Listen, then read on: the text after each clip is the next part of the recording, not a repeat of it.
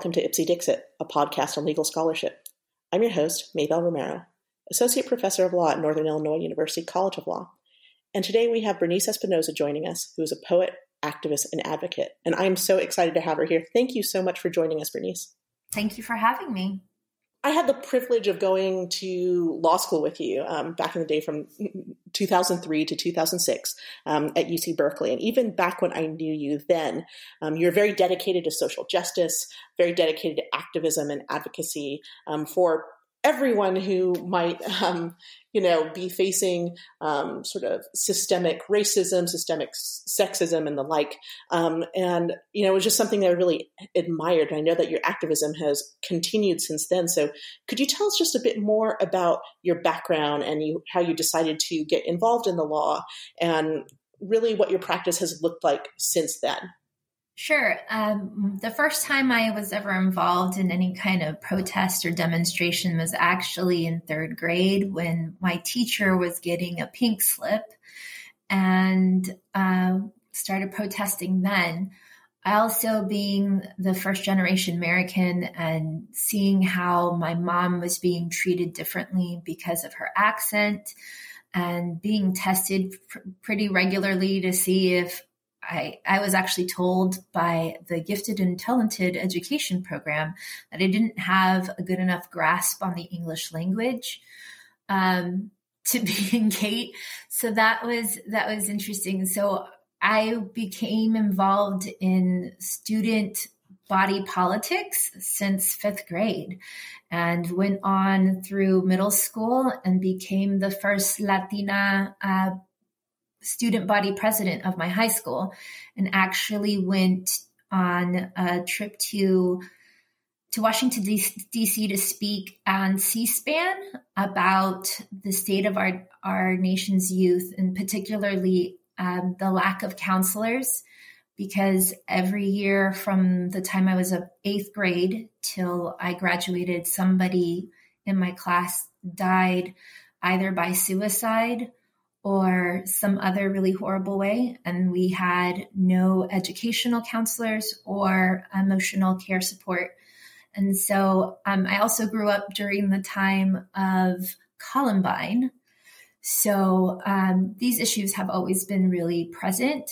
I grew up in Livermore, California from the time I was 8 to 18, which at the time was 80% white. And so having to be aware of my color was something that was not something that I asked. It was pushed upon me, and I was either whitewashed or not white enough, and having to be the mediator between my culture, my communities, and also survive, just not to be one of the statistics.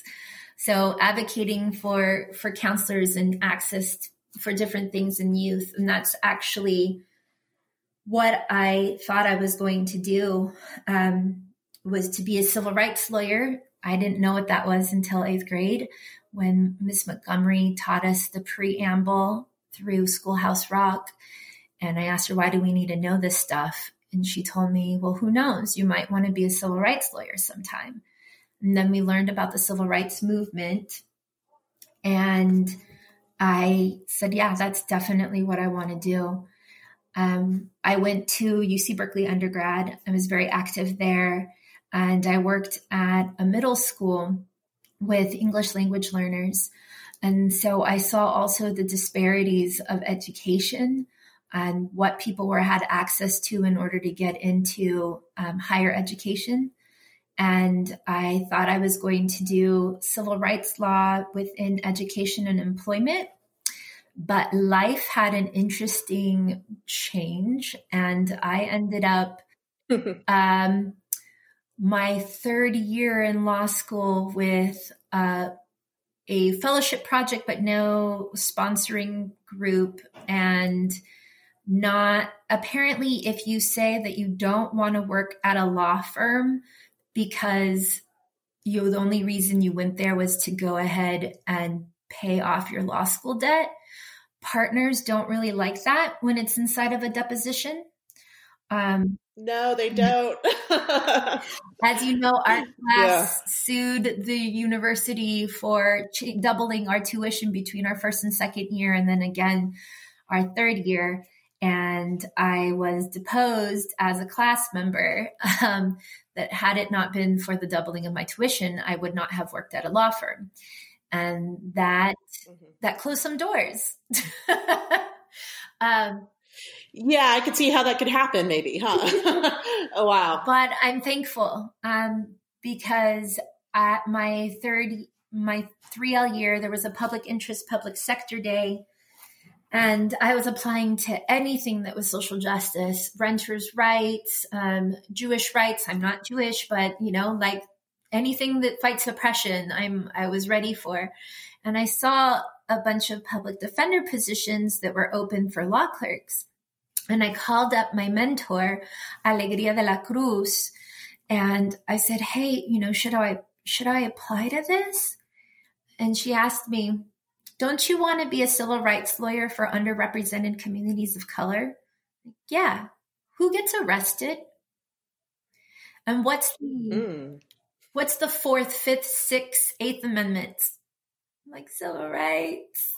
And I also told her that I was afraid to apply because I hadn't focused my law school time on criminal law. And I was afraid that I would be a disservice, especially since I really do not like the prison industrial complex. And I also, there is the reputation that public defenders become jaded.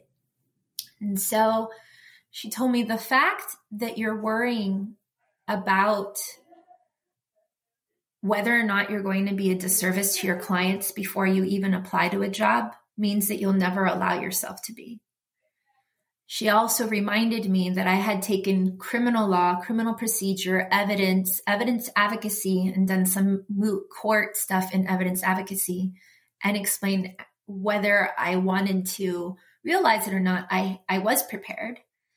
And the prison industrial complex is awful, but I have the ability to make some change for the individuals that I take care of or work for. I really work for, because it's not my job to take care, but to inform and make sure that I zealously represent people in the system. So that's how it started. And then this miraculous, crazy thing happened in 2010, where the Supreme Court said, hey, criminal defense lawyer, you need to let your non-U.S. citizen clients know how their immigration status is going to be affected while they have a pending criminal case. And it was like my two worlds collided, and I ended up becoming an expert in what we know as Crim-Im, or a Padilla attorney. And I have been doing that. I started that in 2012 for 14 months in Riverside County, and then was the Padilla attorney in Sonoma County for 4.5 years until July 1st of 2020, when I have now left the public defender's office to come work for VIDAS, which stands for the Vital Immigrant Defense and Advocacy Services.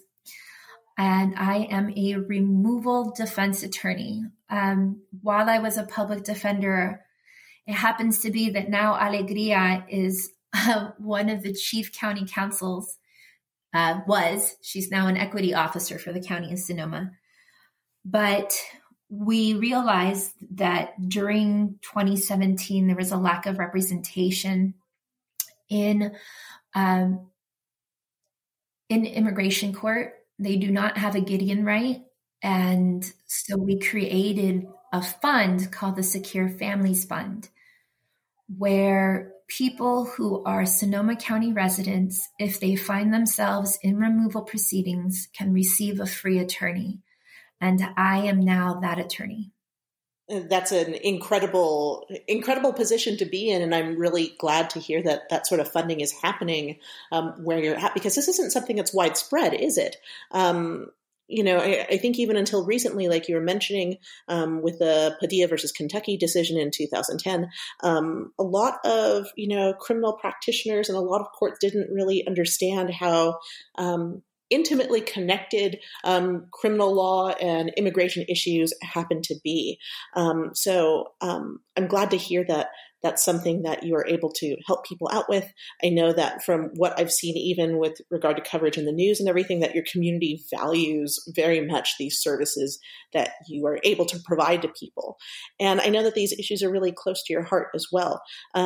Even beyond the work that you do in your, sort of quote unquote day job, I know that a lot of these sorts of experiences, helping people, representing them, especially at this intersection of criminal law and immigration law, really inspires a lot of writing and a lot of art that you do as well. And that's something that I also wanted to highlight during this interview as well. So could you tell us a little bit more about specifically your poetry that you do in connection to the work that you specialize in?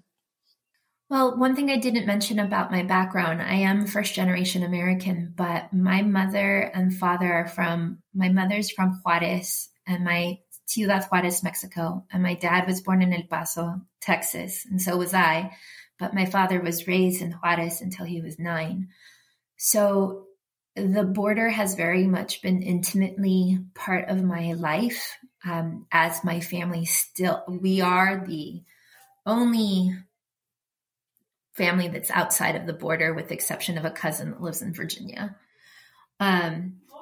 So these issues have always been something that is important. And at Gloria Alzadua, I didn't really know about until I was in college, but I realized I am a borderland. I'm constantly told, you're not from here, you're not from there, you're too much this, you're too much that, your accent's too strong. And so I started writing poetry about the age of 11, but a lot of my poetry has to do with my identity and my politics. And unfortunately, it has inspired the current political climate has inspired more poems, but I'd like to share with you actually a poem that explains why I became a public defender. And it also has to do with my faith. And so there's a scripture in the Bible in Mark 2:15-17, where it talks about how Jesus was at the house of Levi. And these Pharisees saw him eating with sinners and tax collectors and asked the disciples, why does he eat with tax collectors and sinners? And then Jesus responded to them, it's not the healthy who need a doctor, but the sick. I have not come to call the righteous, but sinners. So this poem's called Mr. Brown. Chivalry is dead, and I'm here because I love my wife. I love her, but when she came with that woman pushed out a table into me. I didn't hit her. I was home. Did you know about the time continuum? I'll have to do it for chivalry. The laboratory's home. I'm a scientist, but I'm not a lawyer. What about the cats? Are the cats okay? I can't go home. I can't ever see my wife. Where am I going to live? She's going to lose the mobile home. She can't take care of it. She can't take care of anything. I've been all awake all night because there are bugs in my hair and I can't get them out because they place me like an animal. My cuffs are crossed and I can't get them out. Will you shake the bugs out of my hair? Sitting in an orange jumpsuit with your hair disheveled and covering your eyes, I reach over and pull your bangs away. I run my hands through your dirty gray and white hair. You look at me and wonder if you can go home. Mr. Brown, they're not going to let you go home, but I will help you out. I'll get you a place to live. I'll get you to your probation officer. I'll get your medications. Yeah, I know you're schizophrenic and bipolar, but I'll help. Ms. Espinosa, when I get out of here, will you have a Sprite and a hamburger with me? I'd like that. When I see Mr. Brown, when I see Mr. Stevens, when I see Miss Greer, when I see Miss Thompson, when I see them sitting in a jury box in an orange jumpsuit or a blue jumpsuit, waiting for me to tell them why they are in court, what to expect, is there any hope? I see you, Lord. I see myself in their seat, Lord. I see how I should be shackled up for each time I say a 4-letter word, each time I stayed with my ex-boyfriend, each time I went and enjoyed a couple of Tokyo teas just a bit too much, each time I came into your house thinking about how I was going to leave and commit my next favorite sin. I know I'm saved. I know better. I know I shouldn't. I know I'm wrong. But you still shake the bugs out of my dirty hair and show me love. Love I never deserved. You sit with me and eat at my table because I'm sick, just like Mr. Brown. Oh, thank you. And I feel like I've known a lot of public defenders when I've sat down with them and talked with them about how they are able to show up to work every day and how they're able to dedicate themselves to their jobs and to their clients day after day with little funding and with little help from, the courts, or even having to work against sort of negative public opinion of what they do. I know that a lot of them have told me that their faith really plays a big part in what they do. So, you said so much about that even in just that poem that you shared with us, but could you speak a little bit more as to how your faith motivates you to do what you do and to help the people that you do? Well, I believe in social justice, Jesus. I mean, Jesus stood up for women when they were going to get stoned. Jesus stood up for a woman who was for racial bias against Samaritans and made sure that he befriended and welcomed them. And Jesus saw that people were cheating and conniving and threw over tables. That's the Jesus I believe in. And Jesus was convicted and sentenced to the death penalty for a crime he didn't commit, and was next to those who were tax collectors and considered thieves, and to sex workers.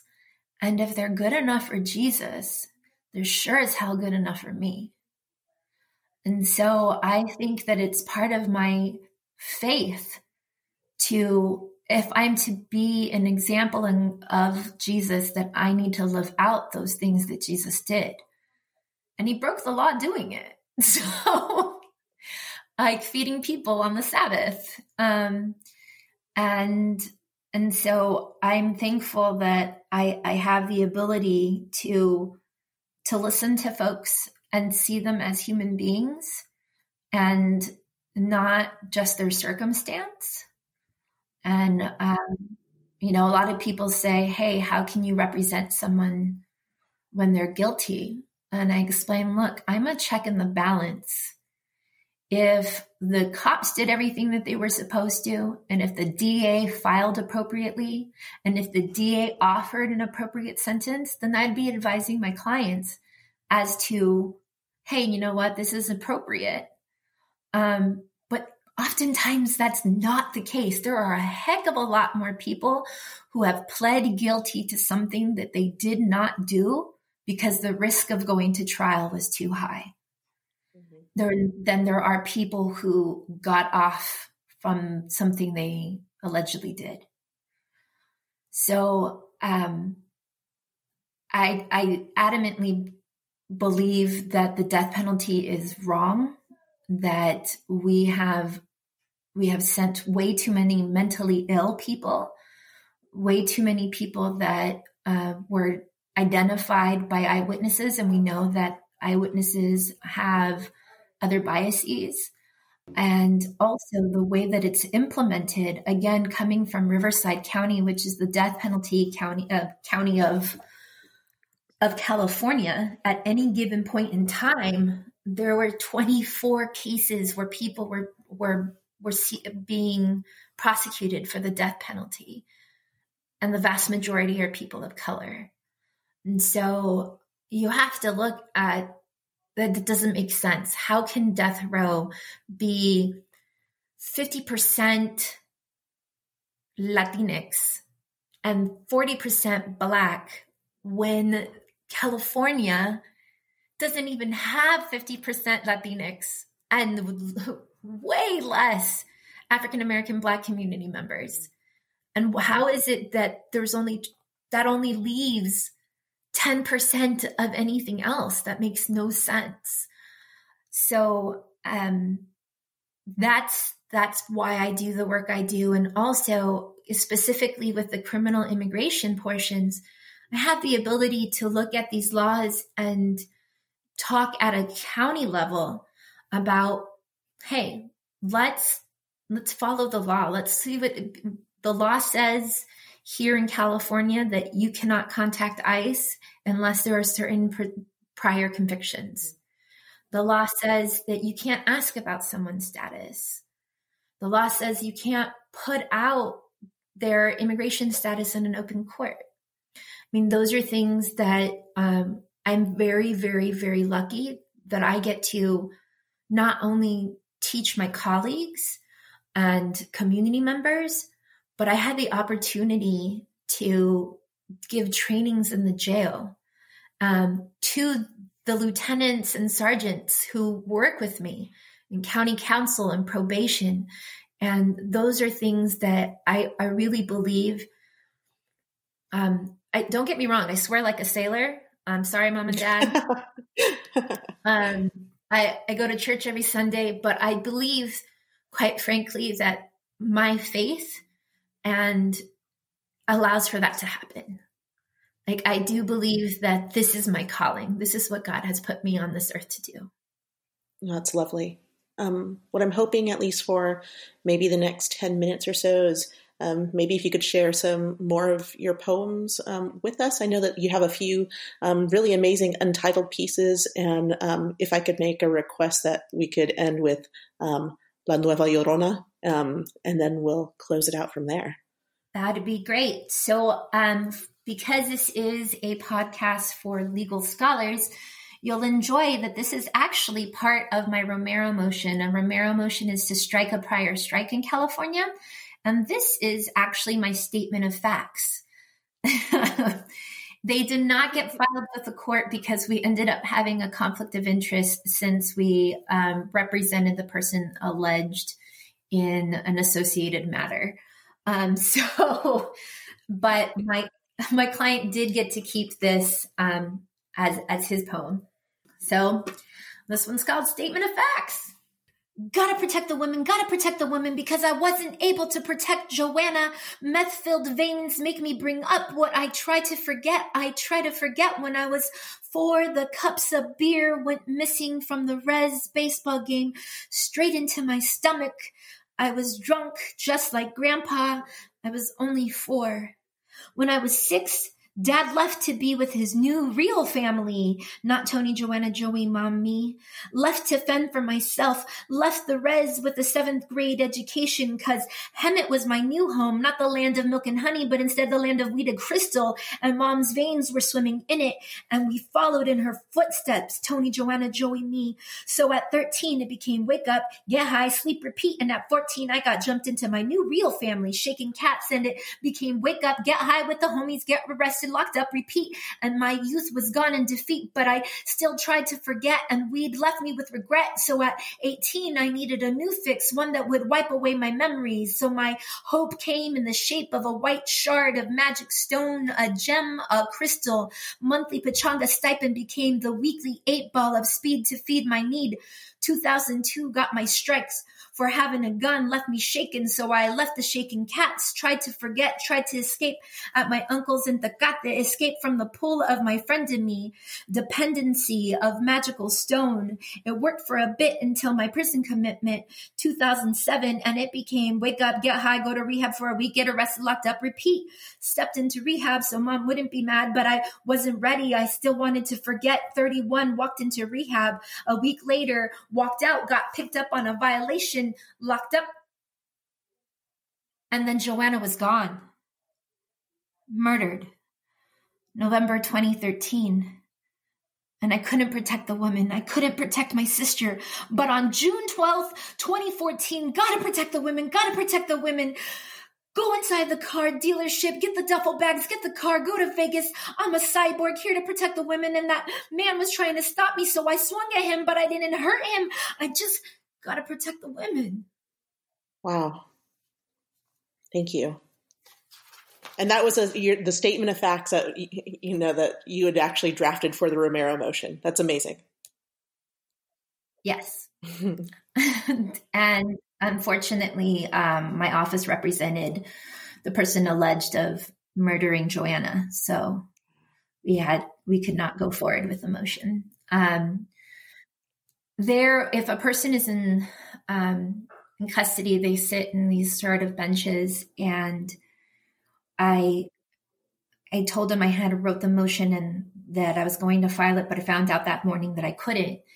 And so I read it to him, and my client said, "That sounds like a rap." And then as we kept going through, he's like, "You're crazy." And at the end, one of the people next to him said, "Yo, can I have a copy of that?" And my client grabbed my motion and said, "Nah, this is my poem." Wow. That's amazing. So.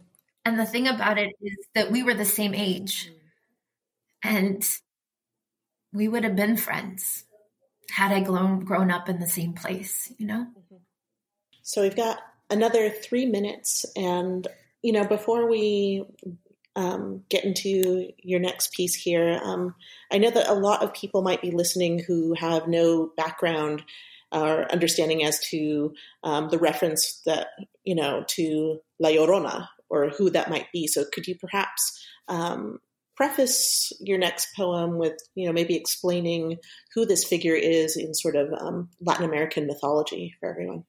Sure. As I mentioned, I grew up, my family on the border where the Rio Grande is. So for me, La Llorona appears at the Rio Grande, but there's many different permutations of the story. In essence, this woman had a lover and a partner who either left her for someone else, or there was some sort of battle where he left because of her children, and in her grief and distraught drowns her children, and then she realizes what she did, and so she comes to the river crying, asking, "Where are my children? Where are my children?" And so this is a very typical Latin American ghost story. But I wrote this poem as a result of the separation of parents at the border currently, especially refugees from Central America who have been in tent cities in Juarez and who cross over and then are separated from their children. And it is in my first language, which is Spanglish. So here we go. La Nueva Llorona. Ya no podemos vivir aquí. Los pandilleros son los que mandan. So like the quetzal, it is time to fly north con mis hijos de 7 y 8. Because I don't want them to end up in a gang or killed because they refused like their tío did. So I packed up our backpacks and we headed north, caminando por días y por casi un mes. Con poco dinero, llegamos al río. Y nos pasaron los coyotes. When we thought we were finally free from the fear, violence, torture, the screams and the tears, till they tore me apart, de mis hijos. They caged my boys, they caged me, they imprisoned me, they deported me. I do not know where they are. No sé dónde están mis hijos. No sé si están vivos. If they fell into the hands of the shelter workers who only give them one sandwich a day, or los soldados, the ones who touch them not with my loving hands, but to shut them up, or to get their sick joy. Entonces, lloro al lado del río, que no puedo pasar. ¿Dónde están mis hijos? Mis hijos. ¿Qué hice? ¿Qué hice a mis hijos? Mis hijos. Oh, gosh. The end always gets me. I'm sorry. Oh, and I cannot imagine just the pain and anguish that parents and other family members must go through every day when these sorts of family separations happen. And I appreciate you being able to at least snap a picture of what that must be like for those of us who aren't going through that, or those of us who don't see that every day. So thank you so much for sharing that with us. Thank you for having me. And I think part of the biggest issue is calling immigration courts civil. It's anything but. No. It is a penalty, a punishment. And if I can change anything in this world, it will be to have a Gideon right for those who are in immigration proceedings. Well, thank you so much for sharing that and sharing just so much about your background and these amazing, pieces of spoken word poetry. They are very moving. They're very motivating. And I really hope that those who are listening today or, right now are encouraged to pitch in and do something about this rather uncivil system, as you were really astutely putting it. So thank you, Bernice Espinoza, poet, activist, advocate. And I will put a shameless plug that you can personally help the Sonoma County Secures Family Fund. Woo! I can find that online then, right? Yes. Absolutely. I'll make sure to put in a link in the liner notes when this gets posted up on the website. Donate, everyone. But yes, Bernice Espinoza, poet, activist, advocate, thank you so much for joining us. Thank you. Thank you for having me.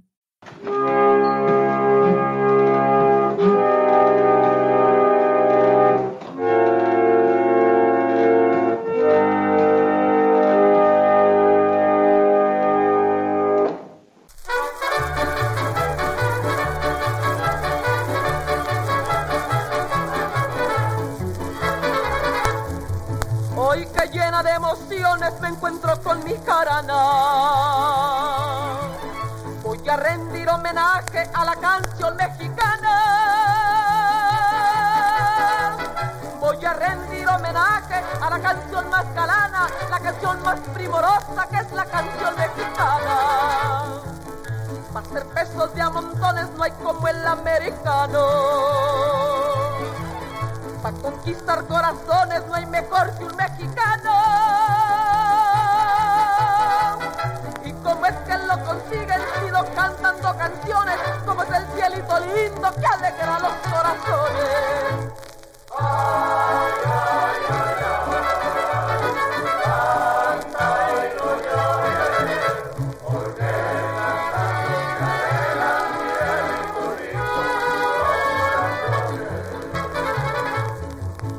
hay otra cosa más linda que las mañanitas frías.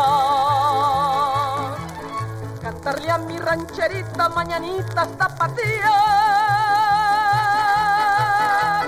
que nos trae mucha alegría, emociona el cuerpo mío, que los sones tabajeños y un mariachi tapatío.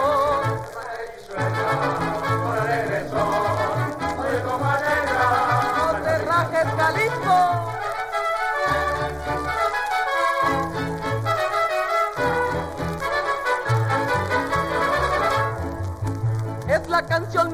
gana la que se merece honor, por ser la más primorosa y alimento en el amor. Hay canciones extranjeras que alborotan la pasión, pero ni una se compara con esta dulce canción. Que si Adelita quisiera ser mi novia, y si Adelita fuera mi mujer, le compraría un vestido de seda para llevarla a bailar. Oh,